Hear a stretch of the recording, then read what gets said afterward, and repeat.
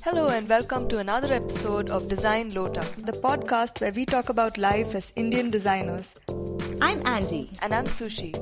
So in our last episode, we learned a little about starting a design business in India from Saloni. That was a fun episode. You should check it out. This week, we're going to talk about that thing designers do that helps them create great design. You mean waving the magic wand tool? No, I'm talking about the other thing, design process. It's a big deal and hugely significant. And it's probably what defines a designer even more than the tools or style that they use. Yeah, let's talk about this article that I read that kickstarted this whole conversation for us recently. Remember? Yeah, so the article is called Let's Stop Talking About the Design Process by Carissa Carter. She's the director of teaching at the Stanford D School, and in this write-up, she compares design process to cooking. How it's not a process that is set in stone, but something we learn and improvise based on experience, context, and availability of ingredients. I think her example kind of does justice to the art and science that is the design process.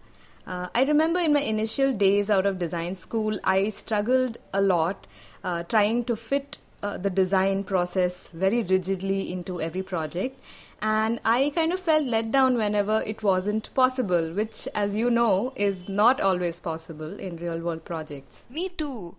When I first learned about the process in design school, I had a rather legalistic view of it.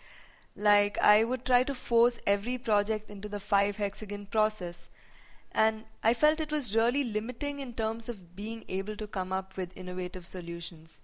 So I felt really stuck in some ways. But then I realized that the process is just a framework and you could and you probably should work around it. So, Sushi, for those listening who have no idea what we're talking about, should we maybe give a brief overview or a background? Yeah, so in any design process, the designer breaks the project into different phases, right? And while the process may vary depending on the designer and the context, there's a widely accepted format of process. Right. And this includes immersive research, definition of the scope, ideation, prototype, and then testing. I'm sure there are many good reasons why designers would want to follow a process. For one, it helps you be organized and gives you a vague sort of direction at the beginning when everything tends to be fuzzy, right? Yeah. So you don't stress about where to start, but just enter the process with whatever vague brief you have. And then you just start off trying to break down the problem into manageable parts. Right. The process could also prevent you from wandering too far from the scope of the project and getting lost. That's true. Another thing it does also is it helps you communicate design in a structured way to clients and other team members. It also helps to justify estimates, which I think is a huge thing, right? Because a lot of design can be invisible, and I think having a structure helps us to communicate the invisible parts of design and makes it visible wherever possible. For example, in one of my projects, I was able to represent the whole system using Post-its on the wall. This was an enterprise software company, and it was one of their products, and it really took up a big part of the wall. But as designers, we've done this, right? We've done this in design school and maybe some other projects we may have done. But doing this at the client's location on one of their walls was it helped them see their product in a new light. They were able to see relationships that they couldn't see when everything was like in a page format or a diagram on the computer, right? So everything was just on the wall, and we could just move stuff around and tell them, what if we moved this here, what if we moved this there. So this simple thing which we do as part of our design process helped communicate very visibly what we were up to. And it's so true that the user or the client only sees the end product and they don't know what you're really up to. And if that end product is impressive, then it's quite likely that there was a rigorous process behind it. From research to ideation and to actually producing, right? Right. But do you think there are factors that limit the process? For instance, not all clients may have the time or the budget to conduct formal research. Yeah, I do think there are factors that influence process, but not necessarily limited. There are many cases where the client doesn't have budget, like you said, for formal research, or doesn't think research is worth investing in, right? One example I can think of was it was actually an internship I did where obviously there wasn't enough budget for the project I was doing because they were just testing out an idea. In this case, what I did in terms of research, if you can call it, is just desk research. I just had to look at a lot of, this is about video games, so I had to look at a lot of product reviews, app reviews, look at discussion boards online, what are people saying about products, and just go through some product sites and look at what the flow is like and just compare it and put all this in documents which would help communicate that this is the research we have, without. Sometimes the users are not in the same place as you, so you can't really go and sit with them and see how they're using products. So this is the kind of research you can do when there's no budget. Yeah. Secondary research on the internet. Right. Also, the other thing is, I think, ask. Sometimes you're in a team and you think you're the only one with all the insights, which is absolutely not true. Sometimes we just need to talk to people who have been in the team longer than us, non-design folks who will have a lot of insights about how the users work with the product. So again, get out of your comfort zone, ask people around you what's up, and that might also help you in your process. Yeah. What about a situation where you have the idea first and then you realize that it could solve a problem or fill a gap? I would say that's really cool, but to take it further from there, in order to make it happen, you have to take a couple of steps back before you move forward, identify the problem, what are you trying to solve, and how the idea fits in. But what if the idea is the starting point? Like, if there really isn't a problem, but the idea could lead to opportunities? In this case, I think the design process helps you to validate your idea, to see, ask those questions that we normally do. Who is this for? How will this benefit them? What are they looking for? How do they use it? Put your idea through the process and see how it holds up, right? How about a situation where art overlaps with design? Like if you're designing a set of mugs, for instance, how would you fit that into the process? Then I think you need to ask yourself what is so special about those mugs? Who's going to be using them? How can it be designed to solve some pain points?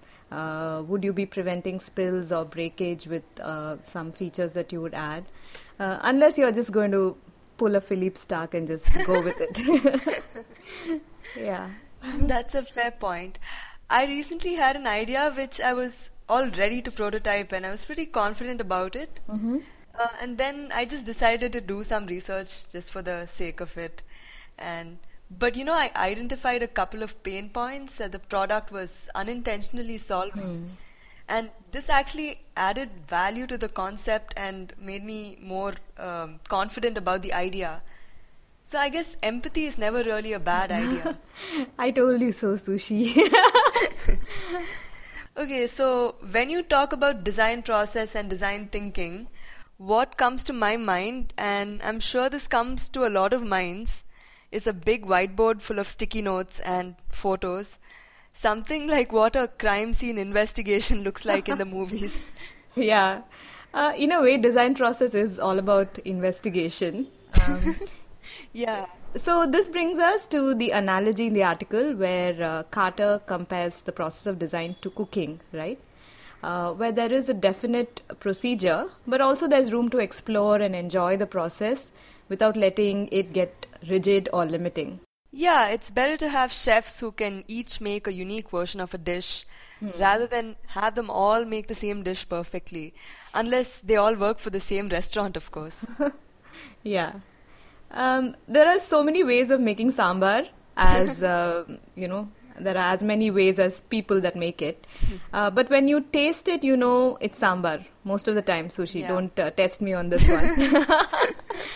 Initially when I started cooking, I went rigidly according to the recipe, and I used to really get stressed out. But slowly I learned the reasons why some instructions were given, or why one ingredient was supposed to be added before the other, for example. And soon I was able to cook without looking at a recipe. So it was more like a framework or a guideline that I used while improvising. Right? Yeah, this makes sense. It's similar to how mastery of a skill can allow you to innovate more freely.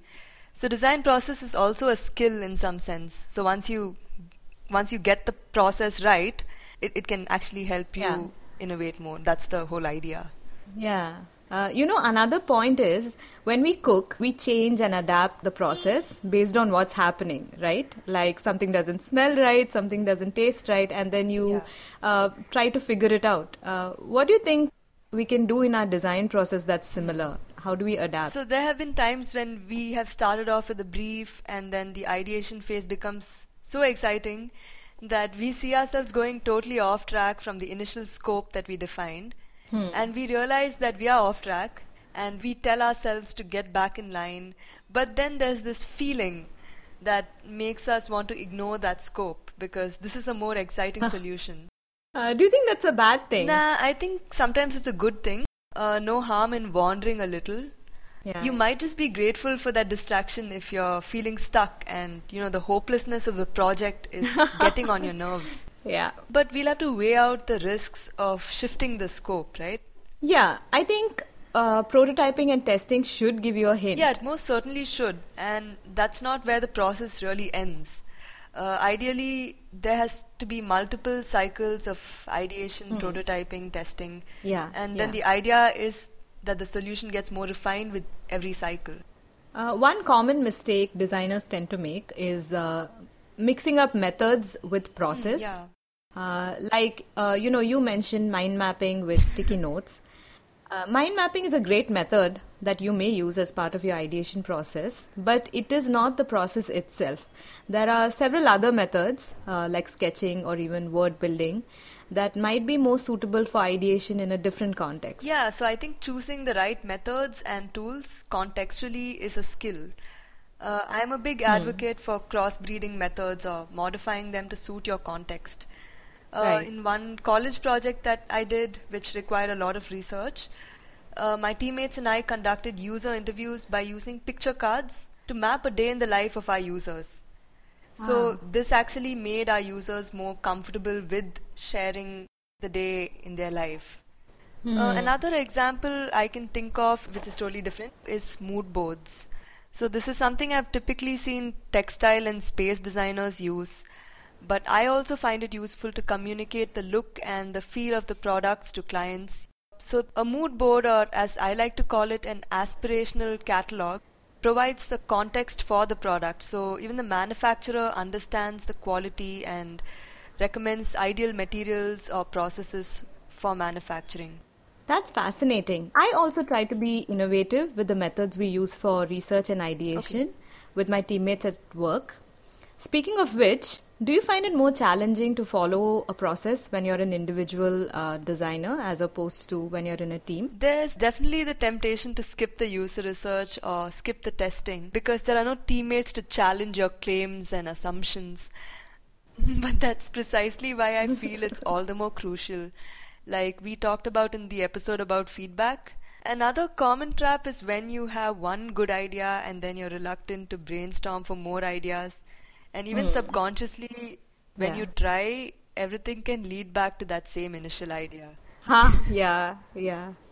Maybe you should organize some group brainstorm sessions to get all those juices flowing, right? That's actually a great idea. And now you're invited to my brainstorm about the idea I had about solar power is 3 later today. Okay, I'll sign up for that one. We'll discuss that later. So the Carter article goes on to talk about 8 abilities that a designer must possess rather than the rigid design process steps. I found that so interesting. Ah, yes. She mentions that at the Stanford D School, they try to focus on these abilities, from being able to synthesize information to building intentionally. Sounds like an amazing design school curriculum. It doesn't seem rigid at all. You know how in our traditional school systems we're always taught that there is one correct textbook way of doing things and we need to stick with that. I'm so glad that design gives us a way out of that. I think exploring each ability would give us room to refine our work while staying innovative with every project that we're working Yeah, on. plus there are many episode ideas in there. Oh, yeah, that too. Hey listeners, do you have a great design process that sets you apart? And have you tailored some innovative methods to suit a project? Tweet to us at DesignLota and share it with us. You can find the transcript for this episode at designlota.com. Don't forget to check out the references to help you up your process game. Catch us in the next episode where we talk about how spaces impact design. Until then, bye. Bye.